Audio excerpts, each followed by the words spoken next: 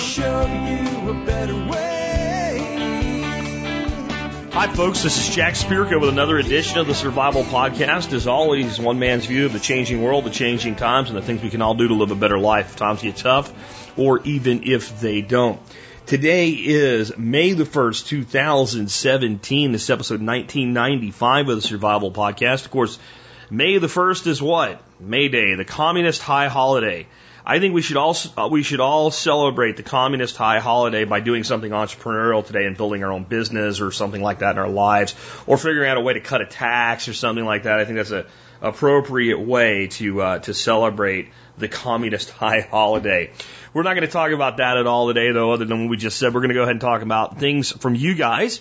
This is the listener feedback show we do every Monday. You send me an email, jack@thesurvivalpodcast.com with TSPC in the subject line, and then give me your question or make your point in one or two sentences, then drop in links or give me all your extra details or whatever. You're more likely to get on the air that way. I have a bunch of stuff today for you. Here's what we got. We have a great article on XHP steel by our own Patrick Rorman. I'm only going to give you a link to that. It's kind of a scientifically written article, and I don't think it'll play well if I read the whole thing. But I want to talk to you a little bit about how the steel that Patrick uses is made. To me, it's fascinating. I didn't even know that this was possible.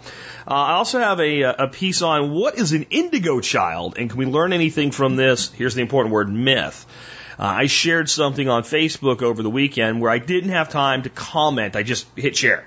Mainly because I wanted to look at it later myself and see what it was all about. But I had a lot of people going, this is dumbassery and stuff like that. It's like, you know, I realized it would be a good teaching tool because while the article's written with a bunch of woo-wooism and New Age spiritual nonsense in it, the core of it's actually accurate, but not in the way they intended, I guess, maybe is a way to look at it. But what we can learn is how the spiritual myths of primitive peoples carry real truth to them. How about that way of looking at it? All right. Next, I got a question on dealing with possums and raccoons. A question about trellising annuals onto perennials. I have a question about a travel cooler, like not to travel in your truck, but on an airplane where coolers, carry on. And so can you something in your luggage that can use to improvise a cooler? I got a real simple answer to this one. Learning lakes and using depth finders. A news story where you need a license to use math in Oregon if you're going to use that math to criticize the state. Growing nuts in USDA Zone 5.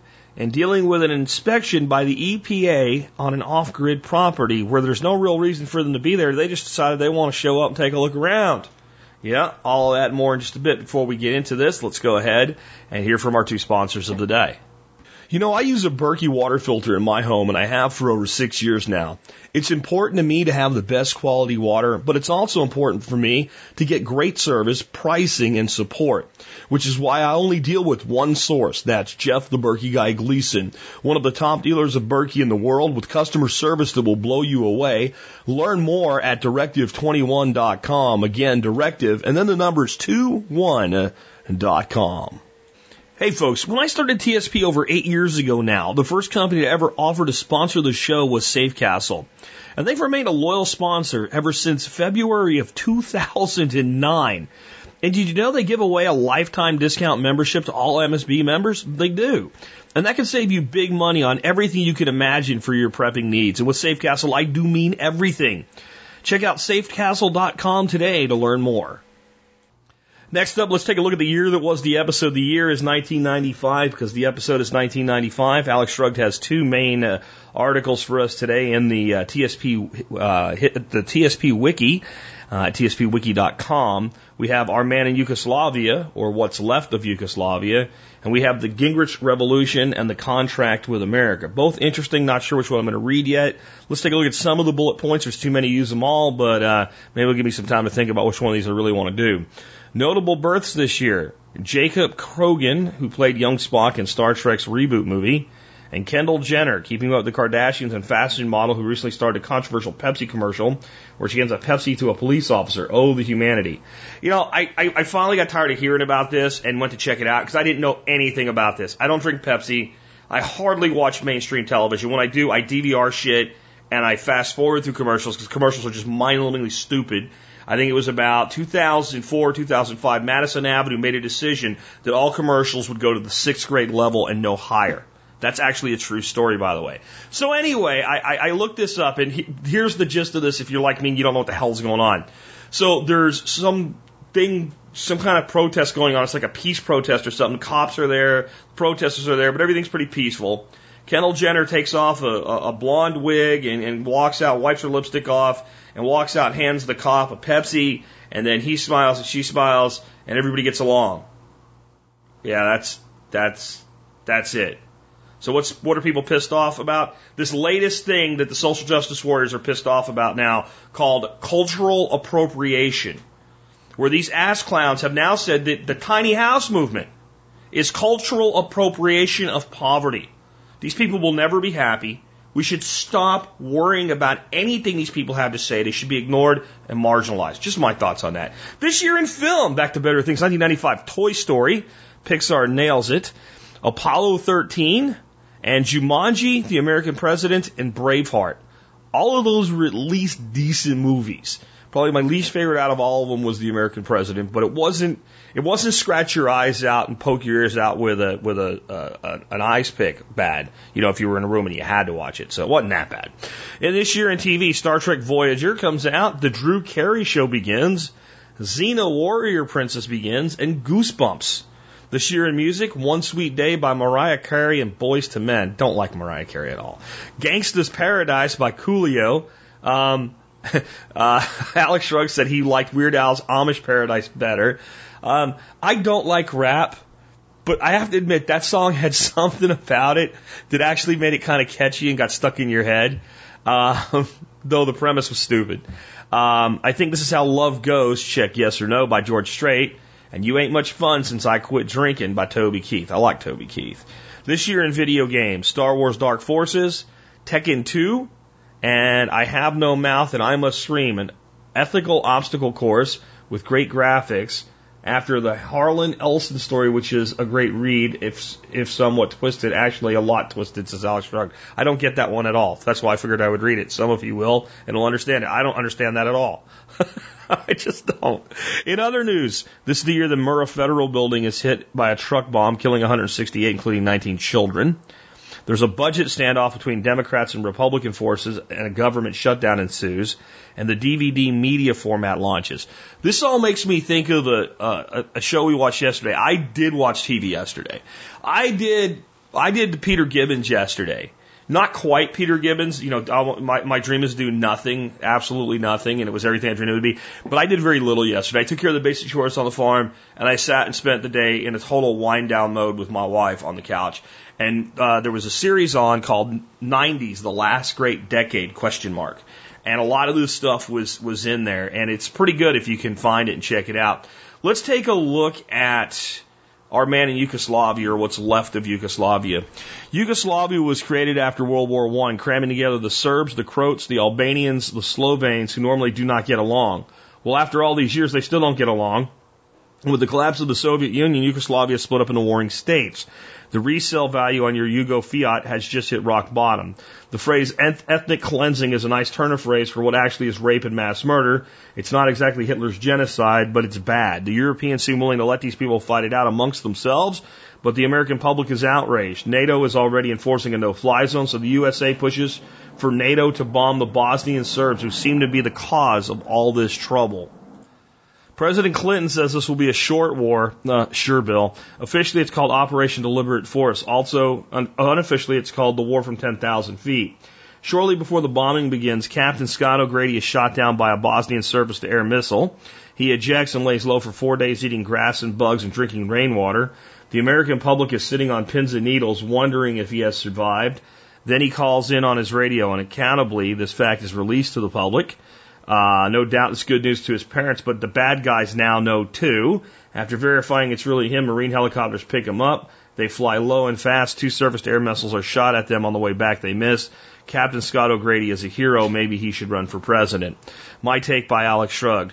America is a country looking for heroes. That is a good thing. At that time, our troops had just pulled out of Somalia. It had started out okay. We were getting food, medical supplies to the people who needed it with minimum hassle by the warlords, thanks to General Zinni. He seems to work well with psychos. It's a gift. Then Bill Clinton and the UN took over, and the whole thing went in the toilet, Black Hawk Down and the rest of it. Then Bill Clinton felt compelled to do something in Bosnia. Okay, I felt his pain. I felt their pain. As I recall, he said he could resolve it in 10 days, apparently by the force of his personality. I laughed because I couldn't cry. I knew he was lying, either to himself or to the public. Then came the bombing campaign. He said the troops would be home by Christmas, another ridiculous lie. The Dayton Agreement was signed in December of that year, peace in our time, but the troops didn't come back because the Dayton Agreement had to be enforced, you see. It's always easy to start a war, but it's difficult to finish one. Yes, indeed. When I look back at that, I don't know that if you didn't want what was going on to continue, there was anything else that could have been done other than what the United States did, eventually with NATO. The people that made it through that, many of them feel like only the U.S. could have put a stop to it. And I'm not really one to argue with those people. But I often wonder, even when we come out looking kind of okay, kind of good, does anybody actually look at how the damn thing got screwed up in the first place? It was us. Because the U.S. had more clout than anybody at the end of World War I and World War II.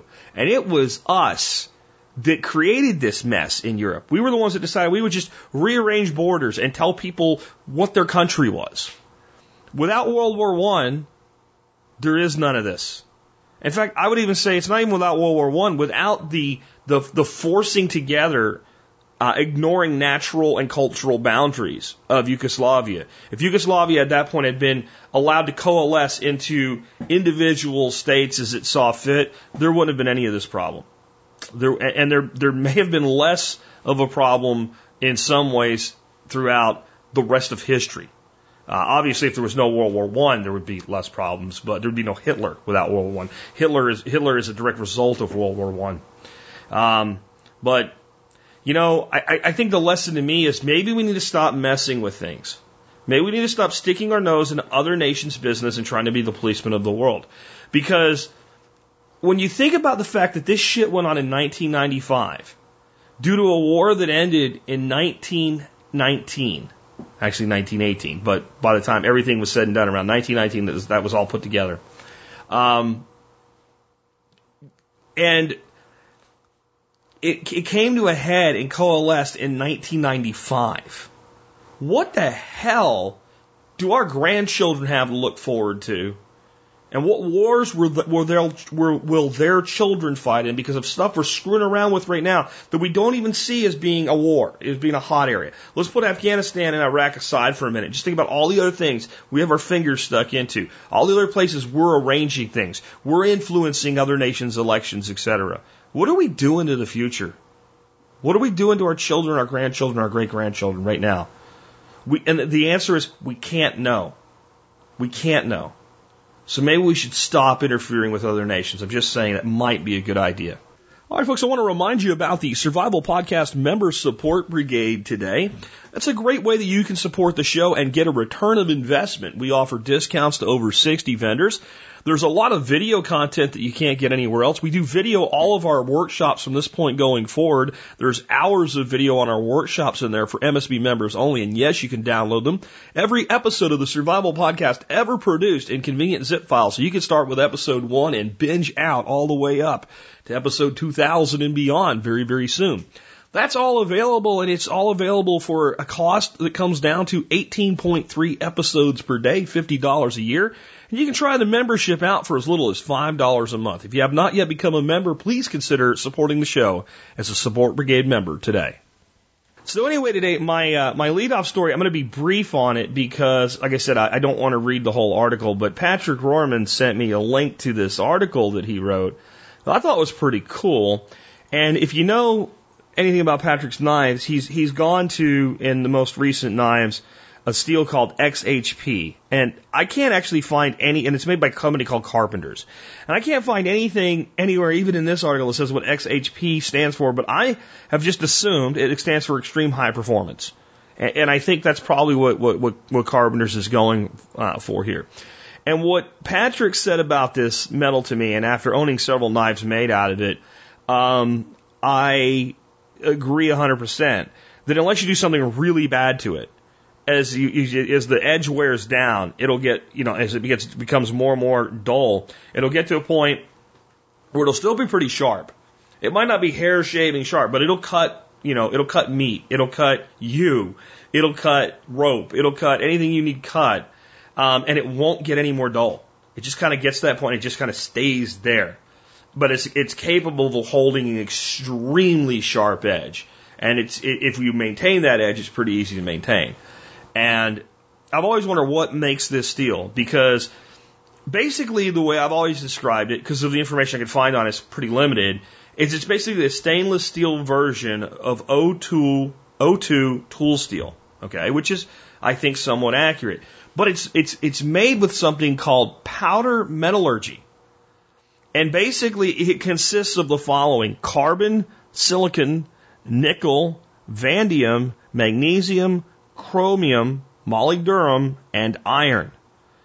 But it's all in a powdered form, and it's blended completely evenly, so there's no imperfections in the blending, and it's then put through a process of compaction with a controlled atmosphere, and sometimes they remove the oxygen. They call this sintering, and you end up with a solid metal without ever melting the powder into a liquid.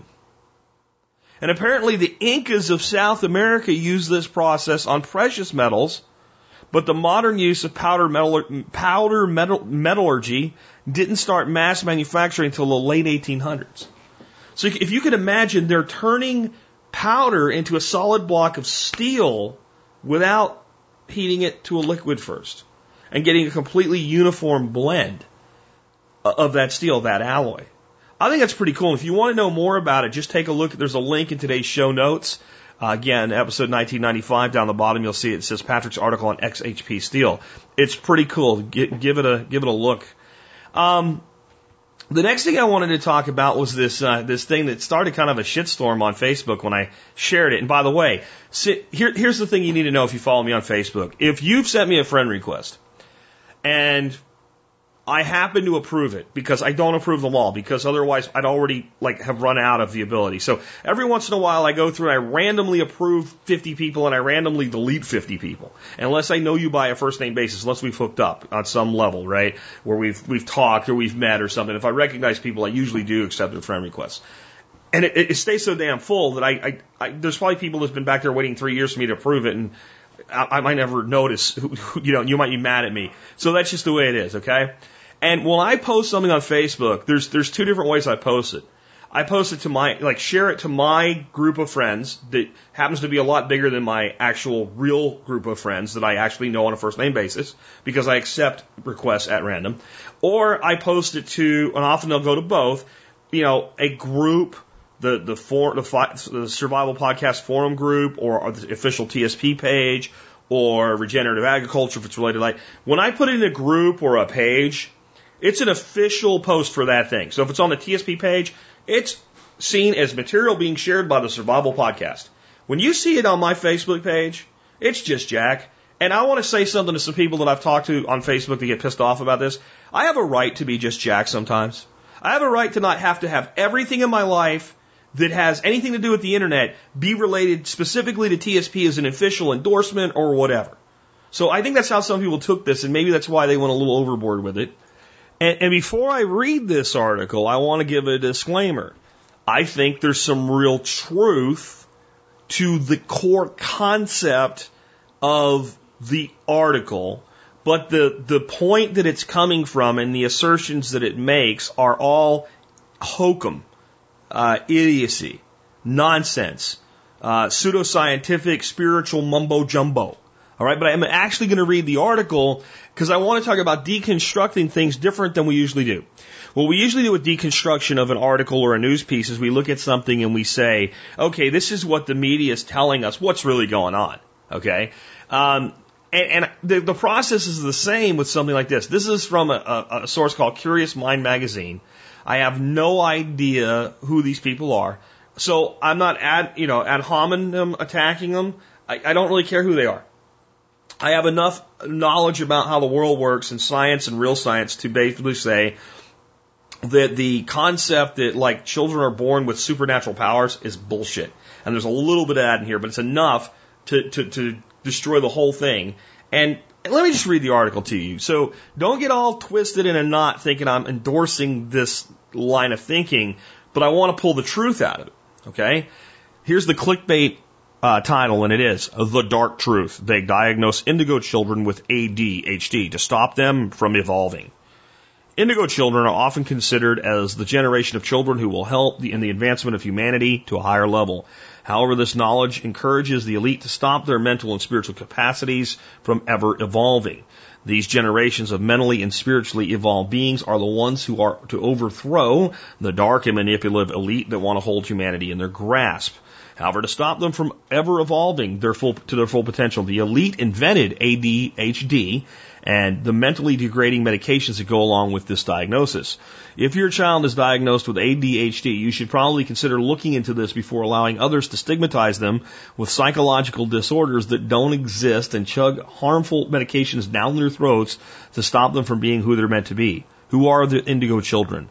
Although many of the indigo children are now adults, we refer to them as children not because of the age, but because of the distinct features that put them into the term indigo children. The indigo children are a generation of people who are born with distinct characteristics. They were often dubbed children of the sun or star children throughout the ages. Although they've been around for thousands of years, these children began to emerge increasingly for the last 100 years. The indigo children possess extraordinary intuitive abilities that help them understand the world around them in a much clearer way. However, they have a strong warrior-like personality that will not allow being lied to or being manipulated. This is why they don't want to comply with a system that is limiting or dysfunctional, and they aren't afraid to show it. They are very creative and feel oppressed in activities that require little to no creativity. Their higher self-esteem and excellent reasoning allow them to feel free to communicate and confront any illogical statements. In fact, they won't respond to any guilt trips and will require good reasons for what they are being told to do. As Star Children's website notes, quote, they are here to show us that the archaic systems in schools, government, parenting, and healthcare are not healthy and must change, or we will continue to fail globally as a civilization, end quote. These children want to challenge the patterns of traditional thinking and behavior. This is so because, indeed, many of the rigid patterns of behavior and thinking serve as a means of civilization degradation and failure. They come with a set of higher senses and extraordinary abilities and are connected to a higher plane of consciousness. This is why they are prone to show impatience and failure to comply with irrational and rigid standards that come with no logical explanation. The indigo children diagnosis, aka ADHD. Imagine a number of people opposed to the traditional because I said so response from authorities. This would mean a new age of rationality and thus prosperity, but it would also mean the breaking of many of the currently imposed rules by those that want to stay in power. This is why, parallel with the emergence of the first big waves of indigo children, the elite have gathered up and created the diagnosis that would put indigo children in a locked box and disable them from ever evolving enough to overthrow the system. For this, they created the so-called symptoms that would put every indigo child into the ADHD category, and created medications that would limit their mental and spiritual abilities and make them comply. How can they spot indigo children? Every child needs to go through the educational system, which was constructed to limit a person's creative and imaginative potential that would teach them how to obey authorities. Okay, that's completely factual. That's exactly the purpose of the Prussian education system, to limit the person's creative and imaginative potential and teach them how to obey authorities. And then the exceptional will end up in university or whatever and go into the little cog point in life, and the selected would be. But the overall goal of the education system is a mass production unit to create cogs that work in the machine as they are directed. If you doubt that, you've not paid attention to anything I've said for the last 9 years. Okay, so now imagine a child put through the same thing, a child being able to see the faults in it and not receive a proper explanation as to why this is so, because there is no logical explanation for that. They won't tell these children that they're trying to turn them into compliant citizens that would later allow to be led by the nose and manipulated by politicians and oligarchs. However, whatever child would do in this situation is what the ADHD symptoms describe. If they don't find the thing that they are being made to do relevant and important, they will certainly be inattentive or even impatient and thus hyperactive. What is more, the education system is that these children are experiencing lacks of creative stimulus and imagination. These children are forced to sit in desks and listen to their authority without questioning their approach or reason for being there in the first place. So how to shut them up, make them sit there and listen. They are fed amphetamines and methylphenidate stimulant medications, including amphetamines, e.g. Adderall. This is a quote, by the way. This is from drugbase.gov. So stop telling me that Adderall isn't freaking meth, okay? This is from drugbase.gov. Here we go. Stimulant medications, including amphetamines, e.g. Adderall, and methylphenidate, e.g. Ritalin and Concerta, are often prescribed to children, adolescents, and adults diagnosed with attention deficit hyperactivity disorder, ADHD, states drugbase.gov. Okay? Amphetamine is a substance that many people tend to abuse. It's highly addictive and limits the mental capabilities of a person, blocking out many thought processes and creativity. In other words, these children are literally being drugged by the same drug that many people are highly addicted to and abuse on a daily basis. Why? Because amphetamine will put them in a limited mental state where they will follow the flow without being able to think if this is right. Methylphenidate is no different. It processes the same limiting effects and will put the mind in a straight line and increase focus on things the person is being told to focus on. Okay, so there's a little bit more you can read if you want to. I have a link in the show notes. Let's try something here for those of you that are ready to scream now because the indigo children and psycho-spiritual bullshit and stuff like that. Let's just say, instead of calling it indigo children, we just called it gifted children. And we don't mean special in the way that they can, like some people believe indigo children like make a toaster break or something by walking up to it or some stupid shit like that. Okay? That's nonsense. But what I mean by gifted is, basically what the article said, whoever wrote this article is not a stupid person. It's well articulated and explained, and they've got the problem exactly right. What I mean by gifted is, if I'm talking to you and you're lying to me, I know you're lying to me like that. I'm one of those people that has that type of intuition. So and I always had that as a kid. So when you tell the teacher, why do I have to learn this math this way? And they say, because you're going to need it in life. And they're lying, and they know they're lying. Because teachers have to say that, right? They're not doing it to be an asshole, but they have to say that. What are they going to say? Well, you don't really need it, but you have to do it anyway. No, they're going to say, well, you're going to need this later. And they're lying. Your internal lie detector goes off, and you go, bullshit. So now I know that I'm not going to need this. In fact, at that point, I might actually deceive myself as a kid. Since I know they were lying, I might actually not even realize I might need some. I might be like, this is completely worthless. You know, you're talking a 7-year-old kid that knows an adult's lying. So, what do you think would happen? And maybe it doesn't have to be this grand conspiracy. But let's just think about why it might even seem like the quote-unquote indigo children are accelerating in number. Okay, think about when I was a kid in the 1970s and 80s. To expand my knowledge base required things like books, trips to libraries, and talking to people.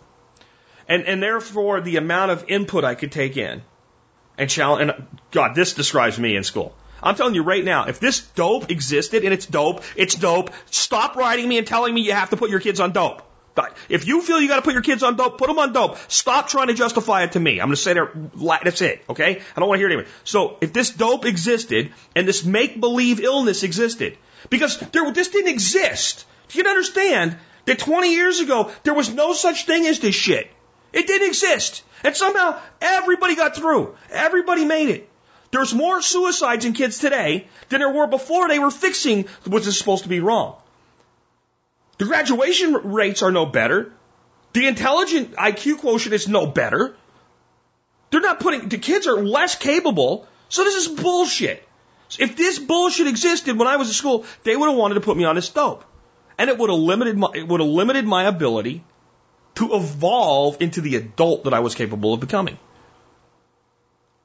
And what do you do when all of a sudden the internet comes around? And kids are 5 years old and using smartphones and learning shit. And the teachers tell them this is really hard, and they look it up on the internet and they figure their own way to do it in like 5 seconds. Don't you think it would cause an acceleration? And the more people were able to communicate and the more information available, just the fact that we went from 5 TV channels to a couple hundred when I was a kid, and things like Science Channel and Discovery Channel stuff came out, just exposing to more ideas. Now, I know some people would say, well, you all watch that, it didn't do that for me. But if you have this intuitive mind, Every time you gain a piece of information, your ability to decipher the next piece of information goes up. That's actually true for everybody. That's actually true for everybody. But there are certain people in the world, I don't think they're indigos, okay? I just think they are intuitive people, very smart people, people that just see things completely different than the average person, and therefore they have a different view, and therefore they can see what the others don't see. And the more information you give those people, the more dramatic the comparison becomes. And when you got a kid that's 10 years old that knows all his teachers are lying to him about what he's going to need to know when he grows up and goes out in the real world, and he has access to the entire world, just the fact that he has access to, if nothing else, Wikipedia. What does that do to this problem? It confounds it. So if you are the establishment, and you got all these kids that won't just shut up and do what they're told, and you have a medical establishment that's chomping at the bit to sell new drugs, this is just more a natural result than a grand conspiracy. Hey, we give Johnny this stuff, he shuts his hole, he sits down, he does what the teacher says. With no thought about, well, what would Johnny be capable of if we didn't do this to him? So where does this spiritual mumbo jumbo have any credibility at all in this? Historically.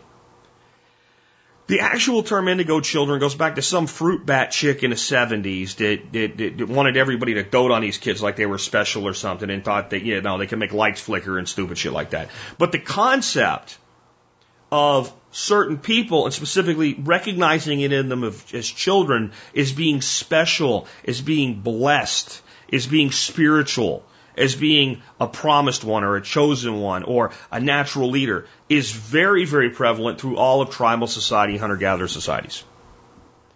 When they had someone like this, they recognized that they had something that the other people did not. They generally were not ridiculed. Like if you were born with a lump on your head, you'd probably be ridiculed. But if you had what we call ADHD, hyper-vigilant, hyper-alert, paying attention to everything around you and seeing what others do not, well, to a hunter-gatherer society that might get eaten by a lion, well, you're gifted. Or you have, tribal warfare going on and there could be danger around, enemies around, and somebody in your group is always astute. Or someone is born in your tribe and they always know when somebody's being dishonest. No one believes them at first. But over time, it's proven that every time he says something's not true, eventually when a truth comes out, he knew, like a human lie detector. It's just intuitive. Or the person that can look and say, if we move everything over there, it'll be better and everything will flow better. And no one else understands what the hell he's talking about. But eventually they've come to trust him. And when they do what he says, it works. And you start identifying these characteristics. It becomes part of tribal lore. And children are identified earlier and earlier. And what did these people think? What was the basal religion of many of these people? The shamanic faiths taught them that we came from the stars, we came from the sky. So they call them star children. So this is just lore. This is mythology. But it's also valid human psychology. And I think it's important that we learn to deconstruct things like this because, I am not a religious person, but I see a lot of wisdom in the Bible. I see a lot of wisdom in Buddhist texts. Taoism. I see incredible astute wisdom in these things.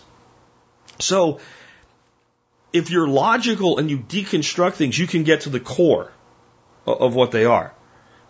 Sort of like they had all these myths and legends about sea monsters. And of course we think that's all, nonsense today.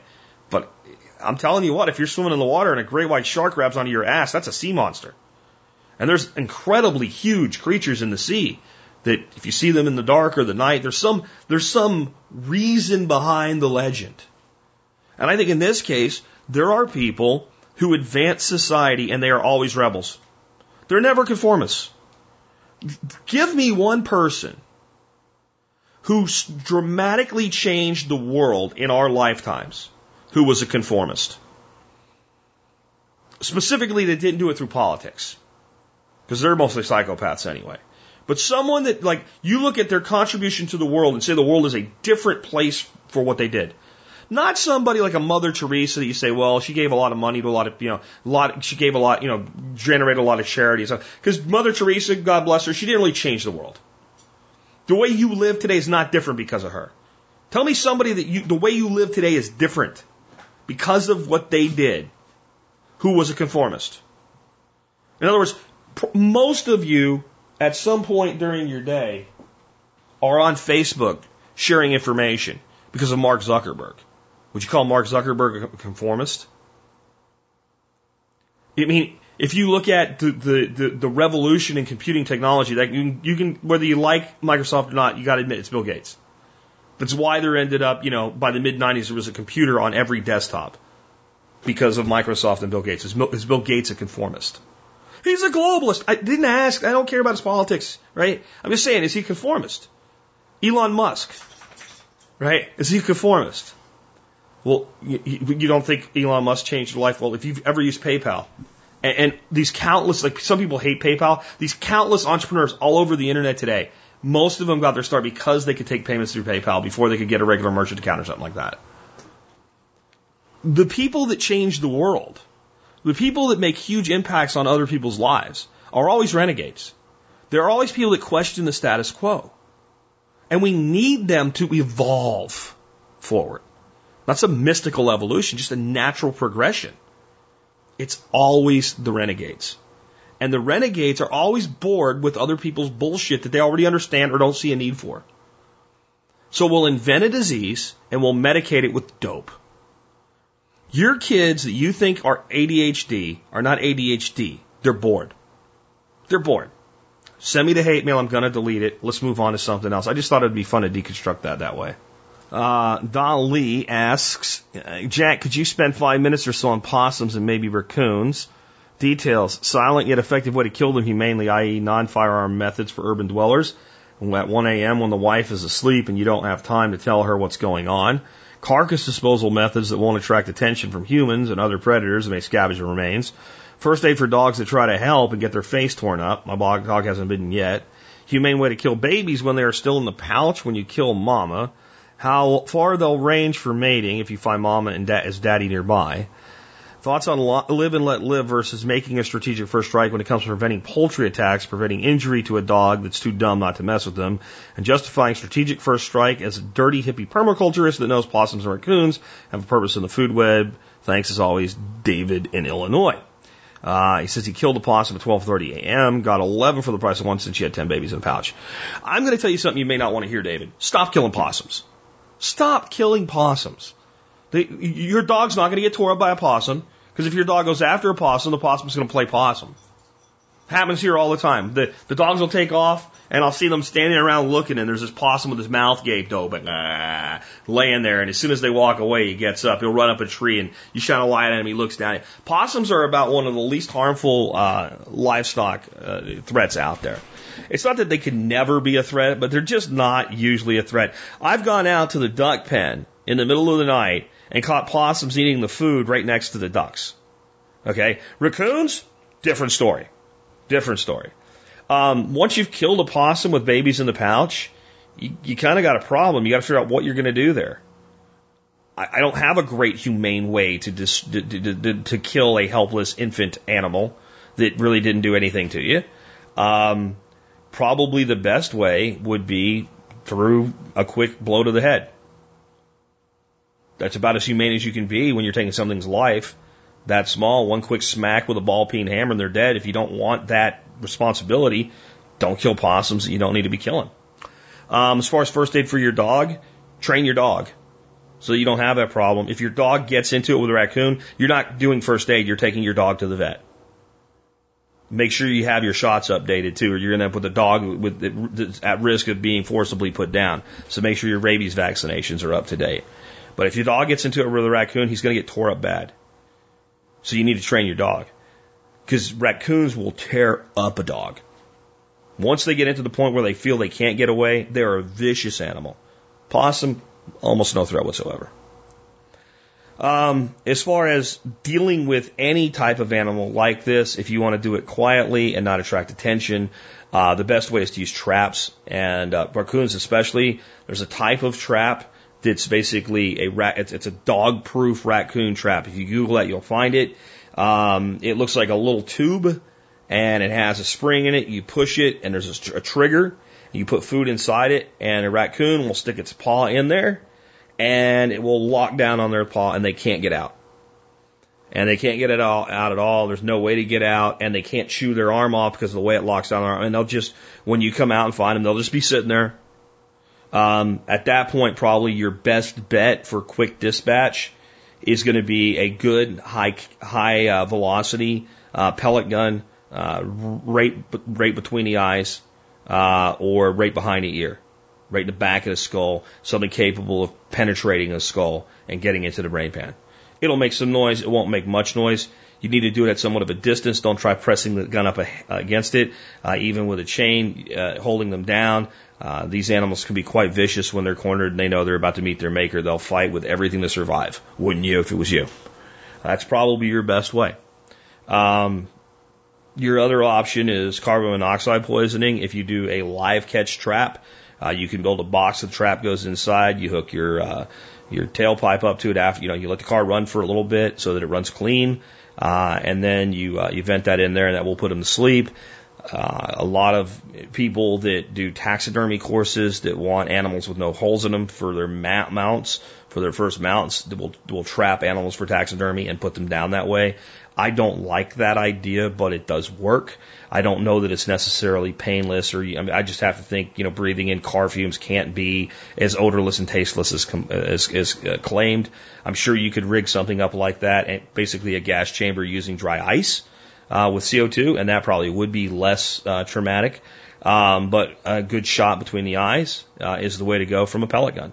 And again, it'll make some noise. It won't make enough noise to really bother anything, especially a single one going off. I really kind of challenge you to not kill possums. There's no real need to do that.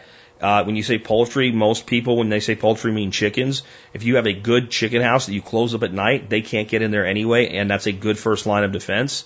When we kept chickens and we actually closed up the barn every night, we never lost a single bird to anything in all the years that we had them.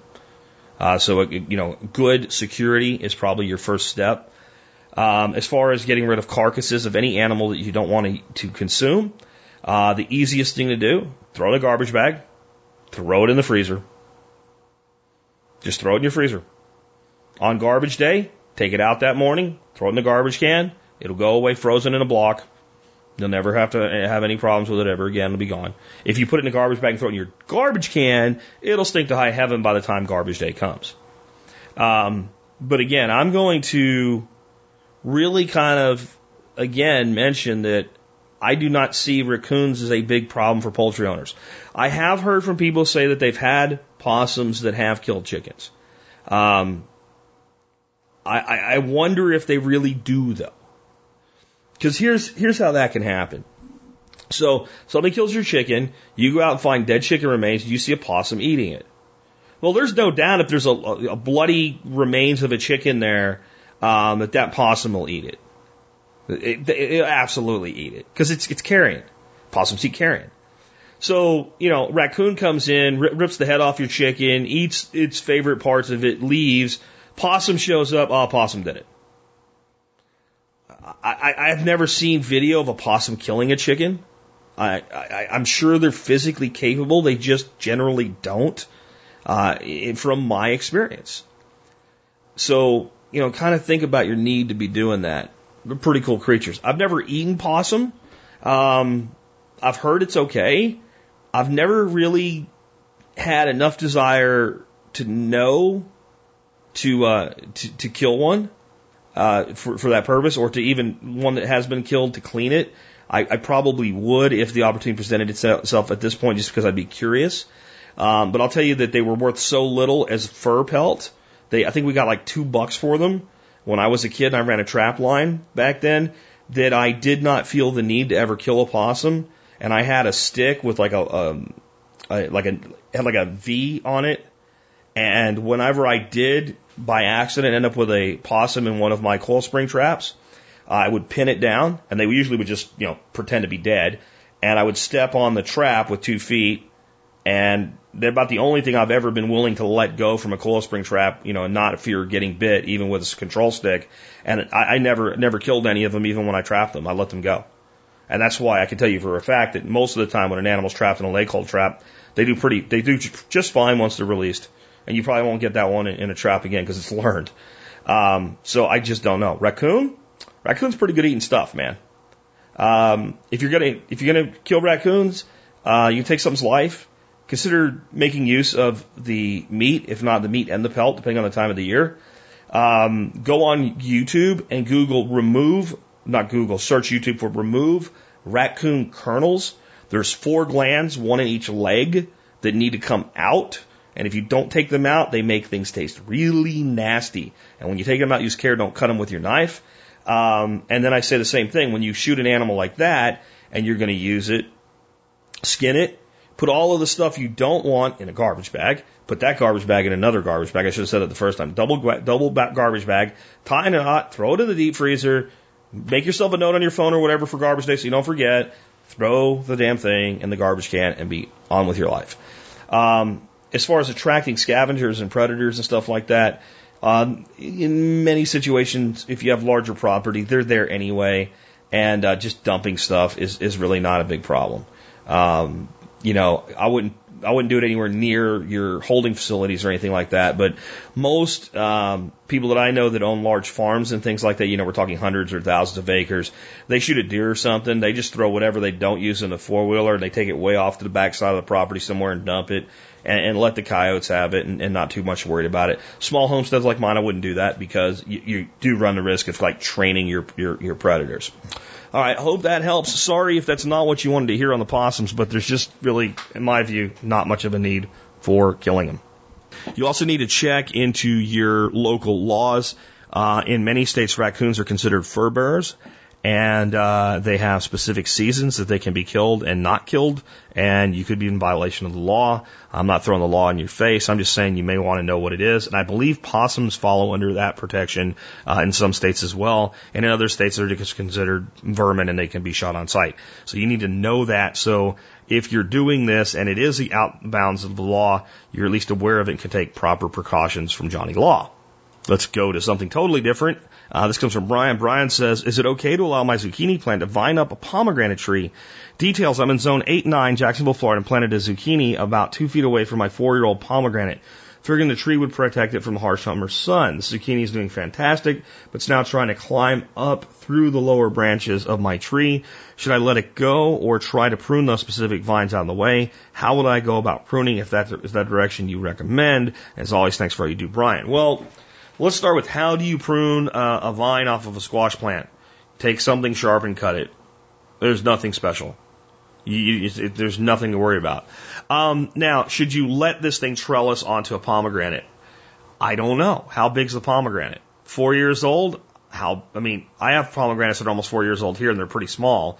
Jacksonville, Florida is a different climate. Pomegranates love Jacksonville, Florida. Is the tree big enough to support the vine without being detrimentally affected by it? If so, sure, let it climb up it. 4 years old, I'm going to go out on a limb and say it probably is a bit small for that. It's going to probably weigh down the branches, disturb the tree's growth, and you probably shouldn't let it do it. There's other options, though. First of all, I'm wondering, is this zucchini or is this like Tromboncino zucchini? Because most zucchini plants are really more of a bush than a vine. They don't go very long. They kind of have a little bit of a vine, but it's not like because you said you planted it 2 feet away. So if this is a true zucchini, a typical bush zucchini where the vine's going to only go up a little bit there, that's fine. If it's like a Tromboncino or somewhere, like it's going to throw out vines that are 8 feet long and wrap up and twine in there, you probably don't want it in there. But the funny thing about vines is they go wherever you tell them to. I had some pumpkins that I planted on my property in Arkansas, and by the time the season was over, I think the longest vines were 25 feet or more. And I had these 2 berms.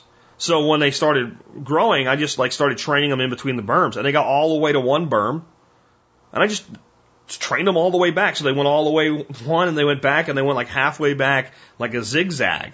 And all I did was just move the vine and set a rock against it or whatever. So your other option, if you don't want to give up the growth and you want the productivity to come off them, but the tree's not ready yet, just just change the direction the vine's growing.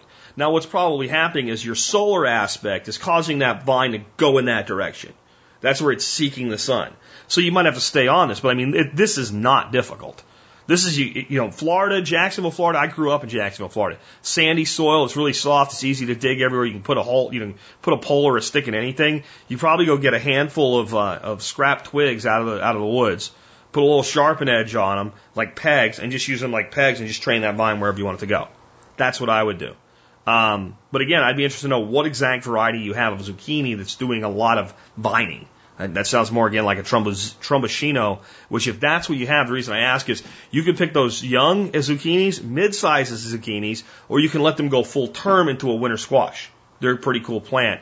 Again, they're called tromboncino zucchini, and they're definitely worth growing. Let's take another one. This next one is from John in Orlando. He says, are there insulated bladders that could be used to line a box and make an improvised cooler? Background, I'm a young single business professional who often travels on short-term notice for work. I sometimes have the ability to take weekends or vacation time to extend my trip, fit in a small vacation, whether it be camping or sightseeing. I'm looking for a way to easily store improvisable cooler where storage space is minimal and easily fits in carry-on luggage. Are there other things you might suggest, such as compact stoves whose gas tank I could purchase on site? Thanks for your help and hard work, Jack. Okay, so let's start with the first one, the stove thing. What I would primarily recommend is that you just forget about stoves, and you cook with fire, a couple rocks, maybe a small grate that you want to be able to put things on, and you carry maybe a small cook set. Is about all you would need, or something like a solo stove would be a really good investment. It's pretty small. It would allow you to burn wood, but have it all 100% contained if you're like at campsites or wherever where they don't allow open fires. I don't think you'd have any trouble using something like a solo stove. So I would say if that's a concern, maybe look at something like a solo stove. Next up on the cooler, get a collapsible cooler. Now carry-on luggage, I don't know. You might have to get a smaller one than the one we use, but I have a link in the show notes for a 40-can collapsible cooler. We have this cooler. It's made by Coleman.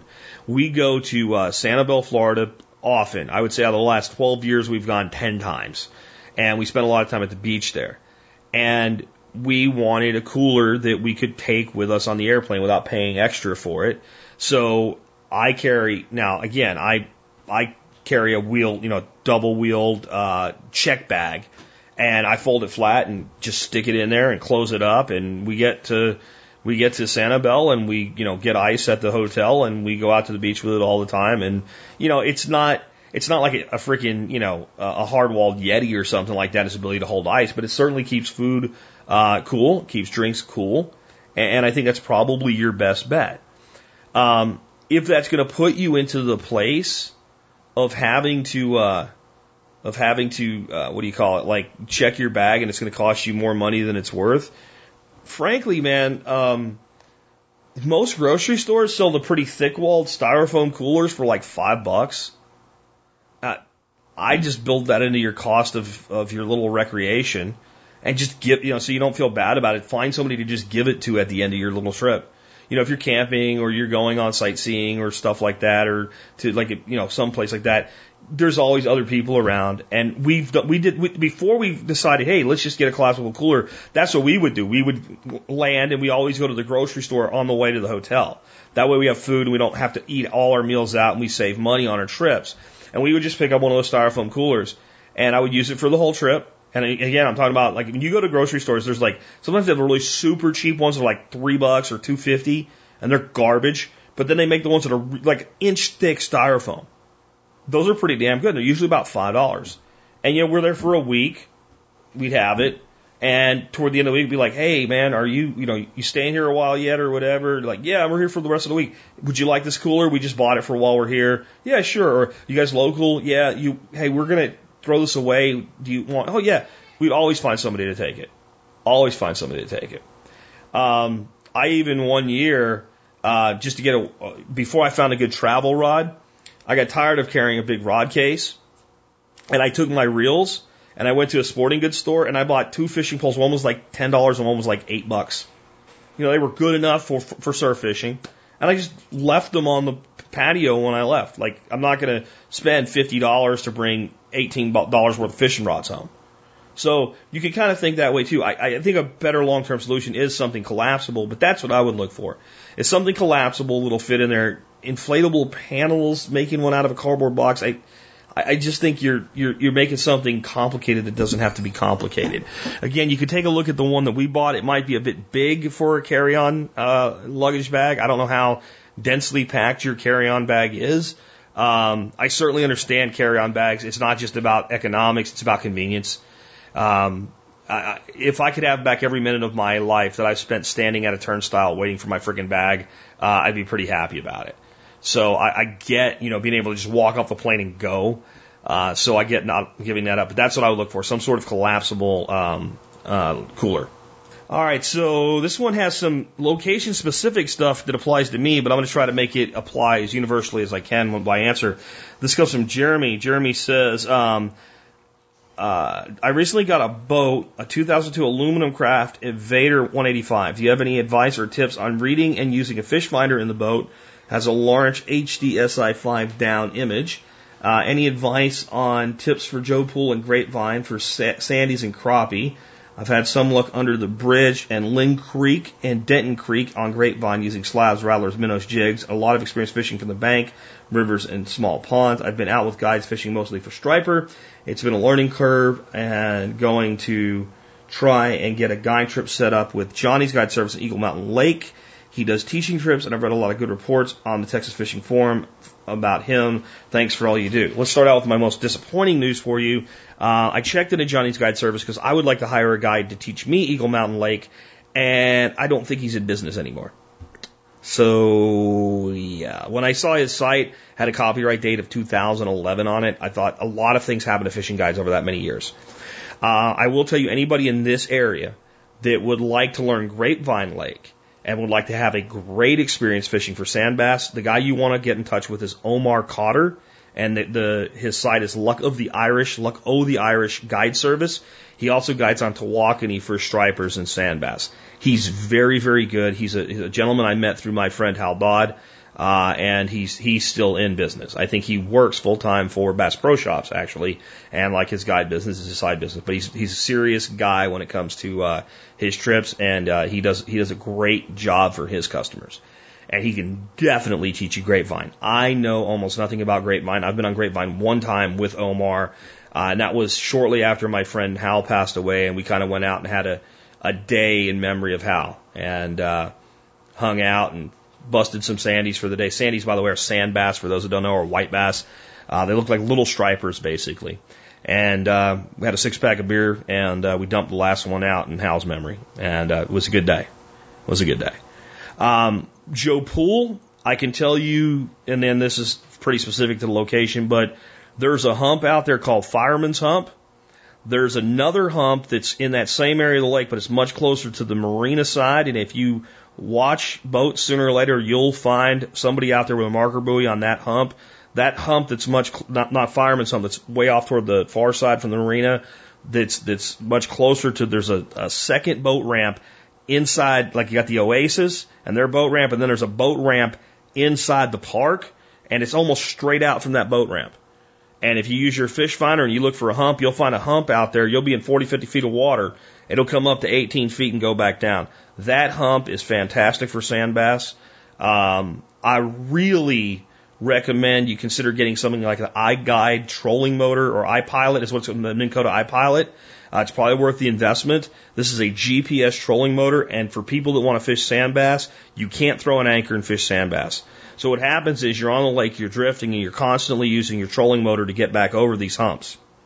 And with the iPilot, you get your boat where you want it in relation to the hump, and you push the anchor button, and it keeps you within 2 meters of that spot. The motor, and it actually uses less battery because you're not motoring, 25, 30, 40 feet back when you catch a fish and get distracted and things like that. They're fantastic. So if you're going to be doing that, crappie can't help you. I just don't know much about crappie. I know a lot of people have done really well along bridge pylons, so you could try that. I know on Joe Pool, if you're at Lynn Creek Marina and you go out and you go under the bridge, way back to the left, out by where the pole line is, out toward the left side, far side of the lake, you'll find a really deep spot. You'll find what looks like a huge hump, and it's a brush pile, like an Aggie bonfire brush pile that they built several of those on Joe Pool before they filled it in, and that's a good spot for crappies too. But I really fish for catfish and sand bass. One of the best techniques you can learn for catching sand bass is called Hellpet, Hellpet. If you're on Texas Fishing Forum, search for it there, you'll find it. And it's basically you take a lure called a hellbender, and you take the hooks off of it.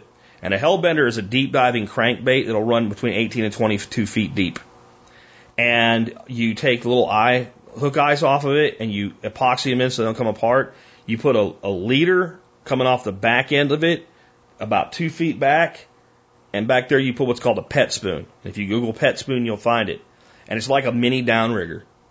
And you run your boat at about 2 miles an hour, which is pretty much just, idle, with the just locked in on the on most outboards. They'll kind of run you there. So just your first engagement and let it run. And you let them out, usually with a bait casting rod. What we always did was let them out for a 22 count.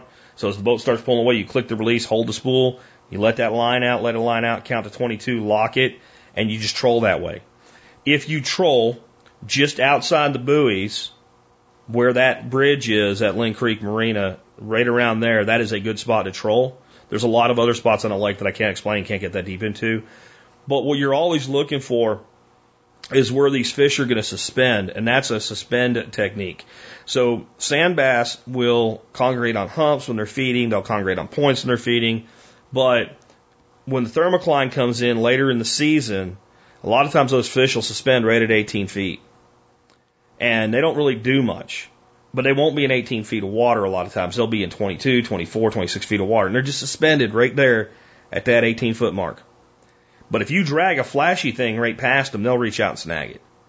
And once you find them like that, so what we would do is we had an area we thought might be good, we'd troll through it a couple times. If we didn't hit something, we'd go somewhere else. They're either there or they're not. You hit one, as soon as you hit one, you throw a marker buoy out. Okay? And then you come back and take another pass. And if you hit another one kind of a distance away from it, you throw another marker buoy out. And then all you do is just drive the boat back and forth around those marker buoys trolling. And what we would do as well is we would take the hellbender with the pet spoon, and we'd go about 3 foot back for the pet spoon, and about 18 inches back, put a little grub tail jig on it. So now you got your hellbender pulling a grub tail, pulling a pet spoon.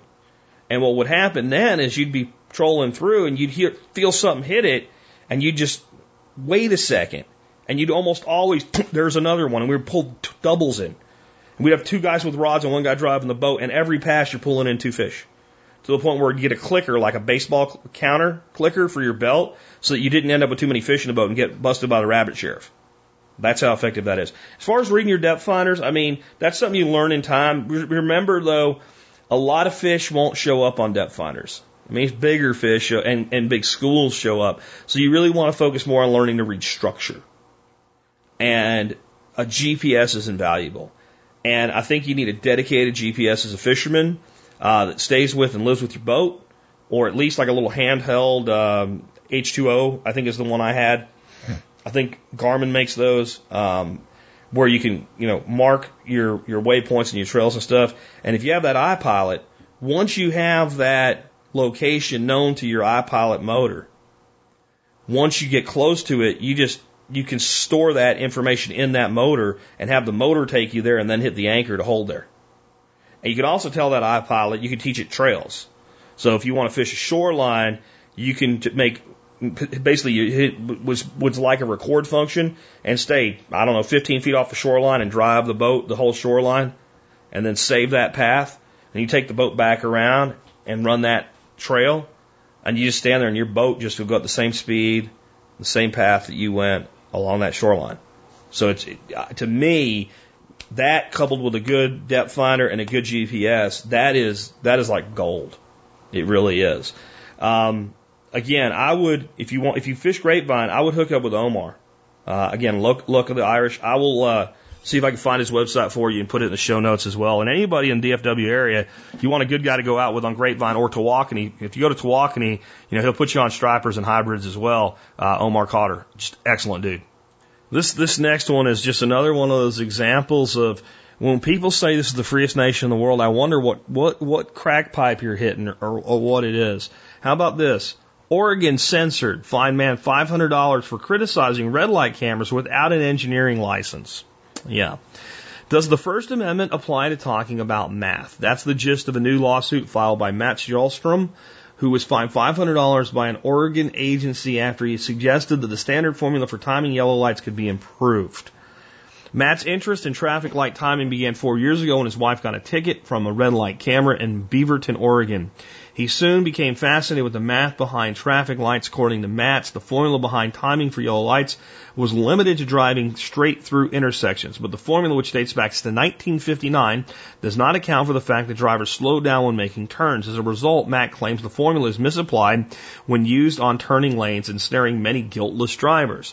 According to investigation by local TV station KOIN6, Beaverton issues up to 6 times as many traffic tickets as similarly sized cities.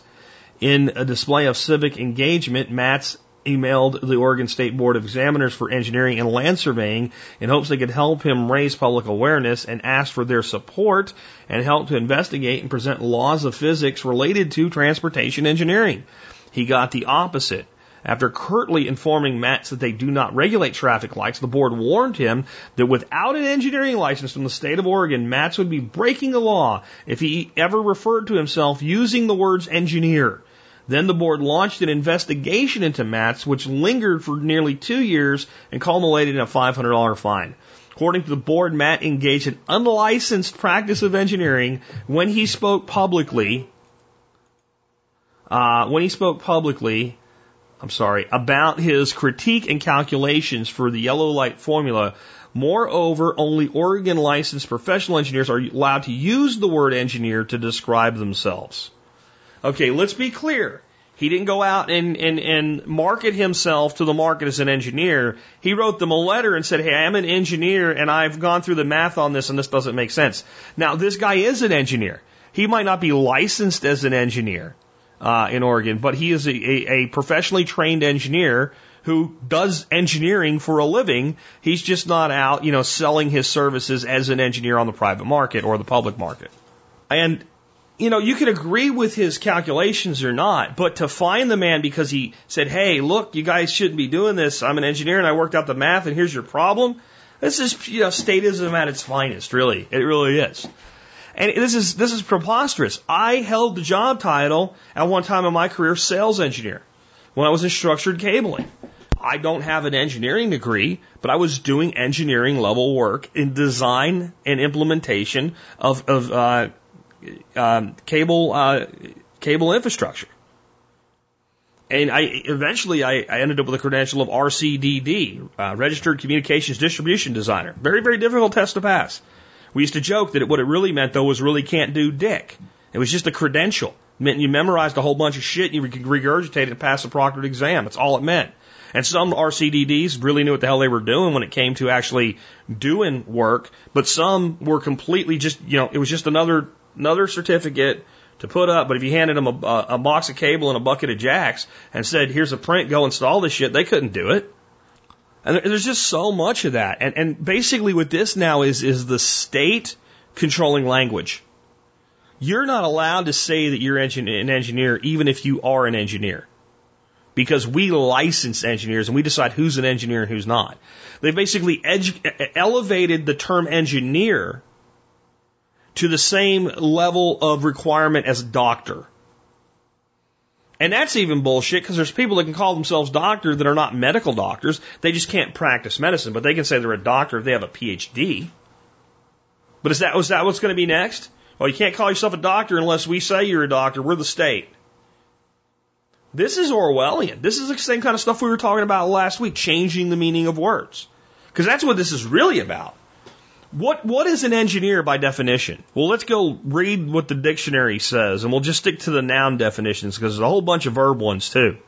Let's see if any of the definitions of this word say someone the state says is an engineer. Okay.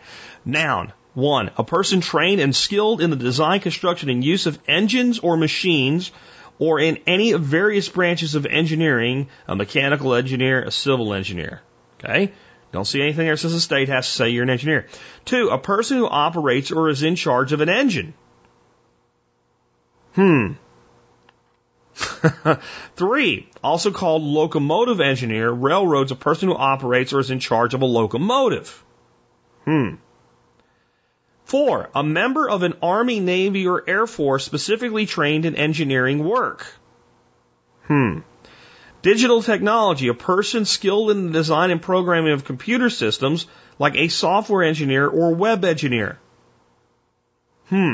6, a skillful manager, a political engineer. So, the dictionary doesn't say that the state has a monopoly on this word, but the state created a law with a piece of paper and said, we now have a monopoly on the use of this word as it pertains to calling yourself this word. I wonder how many people in Oregon have jobs with the title engineer in them that don't have the credential of a licensed engineer. I mean, if you start looking at how many job titles include the term engineer in them that don't require a degree in engineering, it's unbelievable. Again, I used to hold a job title with the word engineer in it. We had a gentleman on the show not that long ago who talked about getting into engineering without a degree in engineering, let alone a license from the state. What this is, we don't like what you did, and we're going to be mean to you and make you go away and use force against you. And he's suing them. I hope that he wins. My concern is she's going to sue Oregon in a court run by Oregon. I don't know that you can get a fair shake that way. But I guess it's at least worth trying. But, that's the whole America. That's what that is. Every time I hear shit like that, all I can hear in my head is, America! My America! I mean, come on. Are we going to continue to lie to ourselves and continue to hold the big number one phone finger up and talk about how free we are? Or are we going to start pushing back? The thing about being free is it requires, in the words of one of our founders, eternal vigilance. Freedom will immediately begin to decay the moment that it's taken for granted. And we've been taking it for granted for a little over 200 years now here in this country. We've made some amazing progress, but we've had so much more egress. In fact, you got to realize that we live in a place that before we got here, the freest people that ever lived here. The Native Americans. We're the freest human beings that ever lived. And we ruined it. And then we put it under the banner of freedom. I'm just saying. Don't buy into blind patriotism, folks. This is wrong.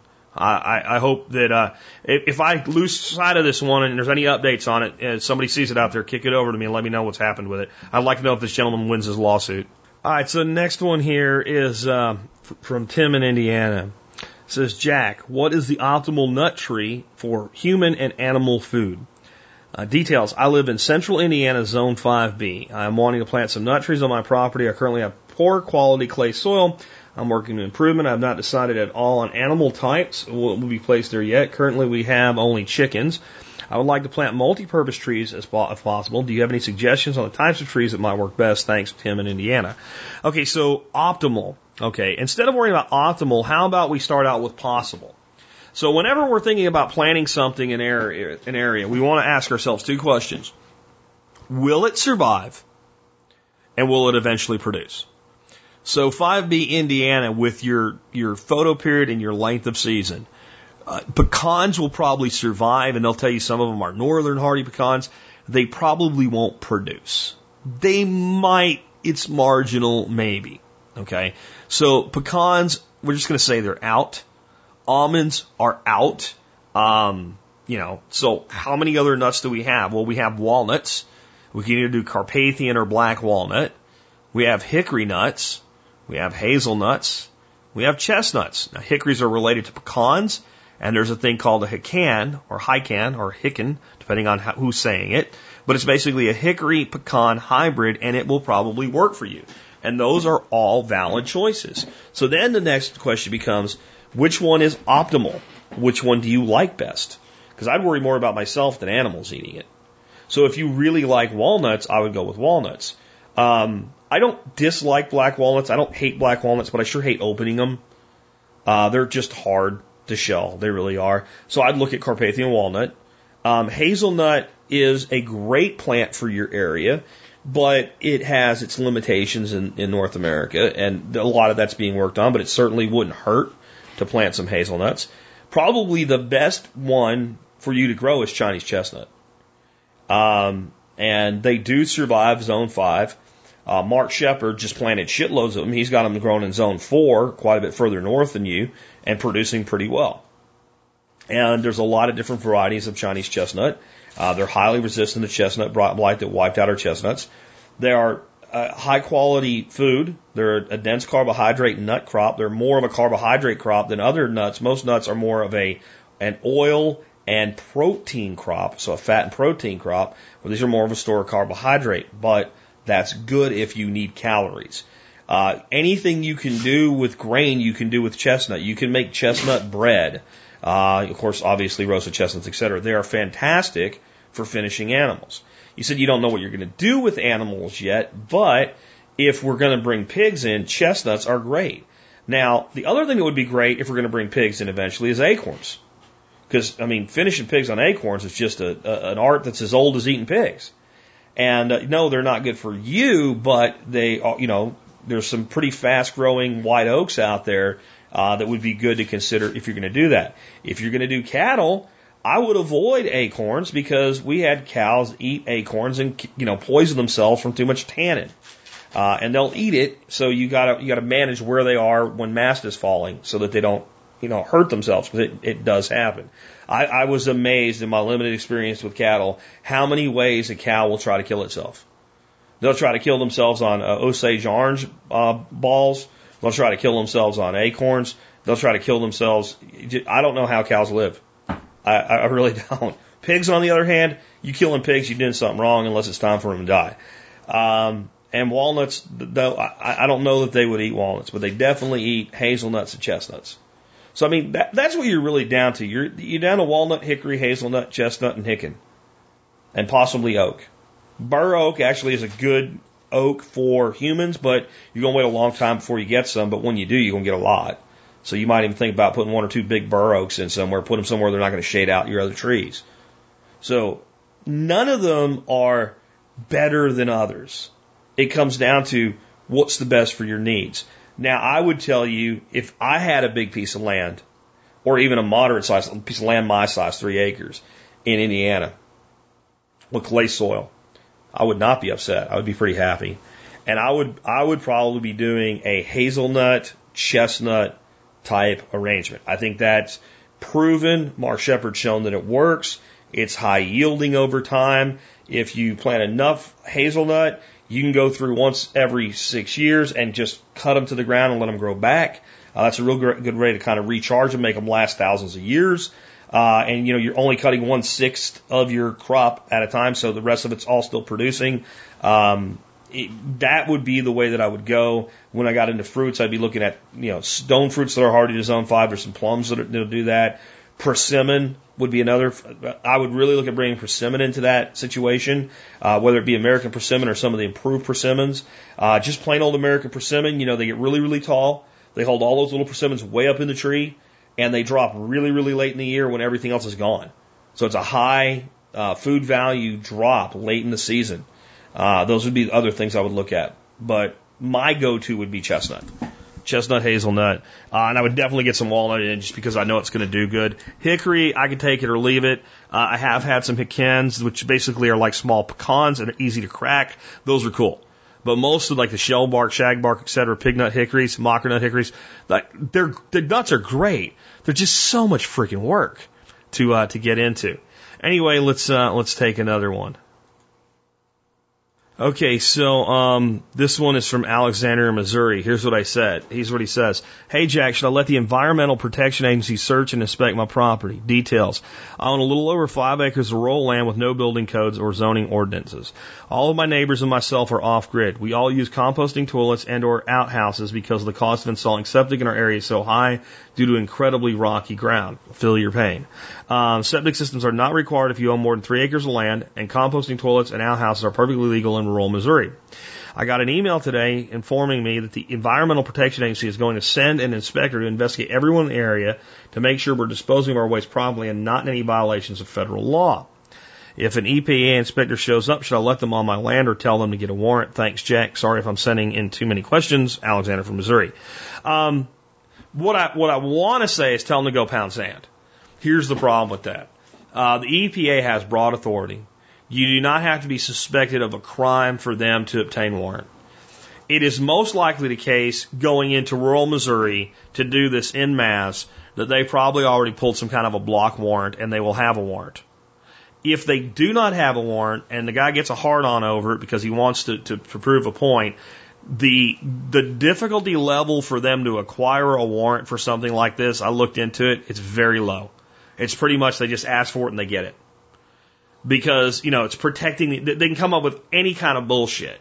We don't know if there's a problem. There could be a problem. It's a routine. And the danger of telling the guy to piss off if he doesn't already have a warrant is that if you make him go get one, it may piss him off and he might be looking for anything and everything. Now, there's no guarantee he's not going to be doing that anyway. So I think you either have to band together with all your neighbors and in one full swoop, all say you have no need to be here, and try to do something legally to block them that way, or you're going to have to deal with it because whether you let them in the first time or the second time, from what I read, they're coming on your land.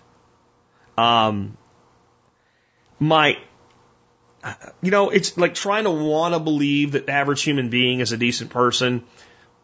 My guess is they're probably not going to be out looking to try to cause you a problem.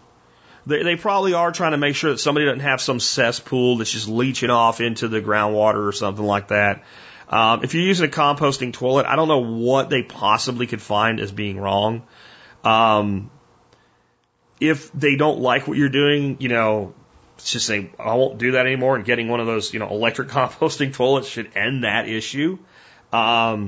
I don't really know how to advise you with this. I would tell you that talking to a lawyer now is probably a better idea than talking to a lawyer later.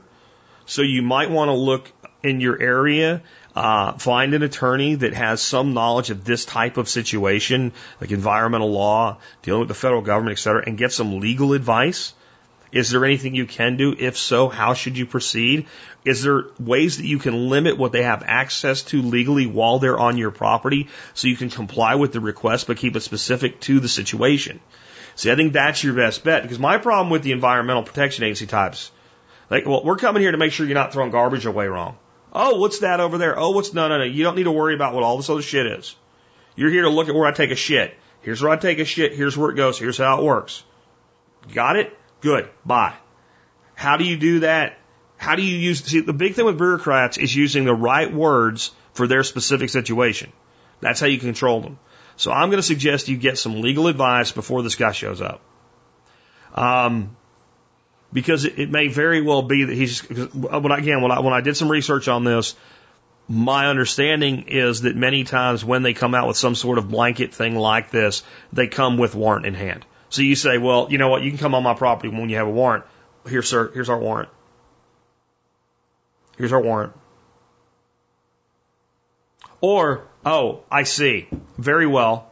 And it's a couple phone calls and they get a warrant, and then they come back with a police officer because they're afraid of you now, and they'll say that, we need to go serve this warrant. So they'll bring the sheriff with them or some shit like that, and then they're pissed off because you made them do that extra step. If you're airtight and there's nothing to worry about, you might want to do it. I got to tell you, again, I'd talk to an attorney here. I really would. Anybody that's been through this, I'd love to hear from you. That's the main reason I put on the show today as the final segment of the show, because I know somebody out there has had to have been through this. You're rocking along, you're in an unincorporated area, you got your outhouse, your compost toilet, whatever, and you hear from the EPA and they said they're coming to check on what you're doing. And how did it work out? Because I've just heard so many, and I'm sure the reason that Alexander's asking this question is there's been so many stories about these people doing so many terrible things to people. And my hope is it really is the minority that most people think it is. But I'm seeing more and more of it, and I don't feel like it is as small an issue as some people want to write it off to be. I definitely want to be followed up with, Alexander. You're not asking too many questions. Let me know what happens next in this. And try to keep your cool in it, because government people are a lot easier to fight when you're calm and when you're assured of yourself. And, you know, when they send things to comply, you're a lot of times better off saying, yeah, we've complied with that.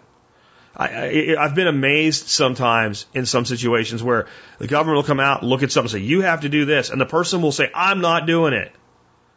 And end up, 10 years of court battles and end up fined or in jail or something. When in many instances, the person just says, sure, we'll take care of that. And they'll say, well, we need a letter that says you've complied with it. They write them a letter and send it to them or whatever. And, take a picture of something that may not even really be what it's supposed to be. And then you never hear about it again. But when you pick a fight with the government, remember you're picking a fight with a bully with unlimited resources. So always in your dealings with the government, try not to pick a fight unless it's strategic. Like big things, big monumental changes sometimes, it actually makes sense to pick that fight. When you've got an organization behind you that's got your back and you're trying to make a change for everybody, but when it comes to like being a small landholder, 3 or 4 acres, and just want a place to take a dump, don't pick that fight, because they're going to make sure you lose, or even if you win, it'll cost you more than it's worth to win. And they know that. I hate it, but it's the way that it is. With that, hey, if you like this show and the work that we do, consider supporting us. And one of the ways you can do that is by supporting us by doing your Amazon shopping through tspaz.com. What's tspaz? It's just a page on the Survival Podcast website, tspaz.com. You go there, you click a link, you get on over to Amazon, you do your shopping, and whatever you buy, we get credit for. That's how the affiliate program works with Amazon. But I also do a review every day, and today's item of the day for review is a product called Sadoff Sumac. Sumac, like poison sumac. No. Poison sumac is actually pretty rare from my experience anyway. The sumac that's across much of this country, and I've seen it, I've got grown on my property here, and I had it grown on my property in Pennsylvania, so it's pretty diverse. Staghorn or smooth sumac have red berries. And they are useful as seasonings and as additives. You can make lemonade out of them. I've made beer with it. I've made mead with it. It's good stuff. And all red-berried sumac in the United States anyway, and I think everywhere, is not poison sumac. Poison sumac, the berries hang down instead of point up, and they're white instead of red. Now, when you see regular sumac growing around here, the berries are pointing up and they're still white or green because they're not ripe yet. That doesn't mean it's poison sumac either. If that tree eventually has those berries turn red, it's the sumac you can do all the stuff with. But this stuff, Sadoff, if you might imagine, that's a Middle Eastern name, is a sumac from the Mediterranean and Middle Eastern areas, and it's used in a lot of different foods. It's not exactly the same as our sumac. It's a different species in the same family. It's a lot like our sumac in that it is kind of tart, kind of lemony tasting, but it's different. It's got a different characteristic to it. It's used in a lot of recipes there. Dorothy and I first got turned on to this stuff when we discovered a recipe for something called carrot fries made with it, which is basically you cut carrots into sticks, and you coat them with a little bit of olive oil, or peanut oil or whatever oil of your choice, give them a toss, and then you give them a good coating of sumac, salt, and pepper, and you throw them in the oven at 425 for 20 to 30 minutes, depending on your oven. And we do ours on a convection roast setting. They come out fantastic. So I started learning more about Middle Eastern cooking and things we use it in and some other recipes. And yesterday, I made lamb heart and lamb sausage stew. And the way this all came together, I went with Dorothy down to one of our customers called Burgundy Local that's in Fort Worth, and they sell pastured meat, pastured poultry, pastured lamb. They sell our eggs. They sell some other stuff from local producers. And so I went down there with her, and she's like, well, do you want anything while we're here? So I started looking through, and they had, first of all, they had chicken hearts, which I haven't made their chicken hearts yet. And I'm like, yes! Because usually at the grocery store you find livers, or you'll find a tub that'll say livers and hearts. There's like 20 livers in it and 2 hearts. I love hearts. Hearts are awesome. Chicken hearts, I'm going to do chicken hearts on skewers, grilled. I'm going to use this sumac on them. I think it'll be fantastic. But I also got lamb heart while I was there. So I brought the lamb heart home.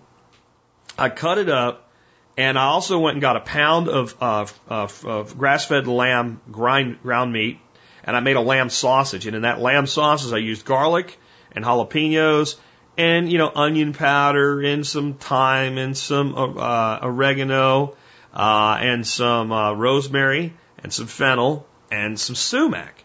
And I basically made that like a sausage. I put that overnight in the refrigerator and let it come together. And in the morning, I rolled it into basically small meatballs, just so it'd be easy to cook because I wasn't going to case a pound of sausage.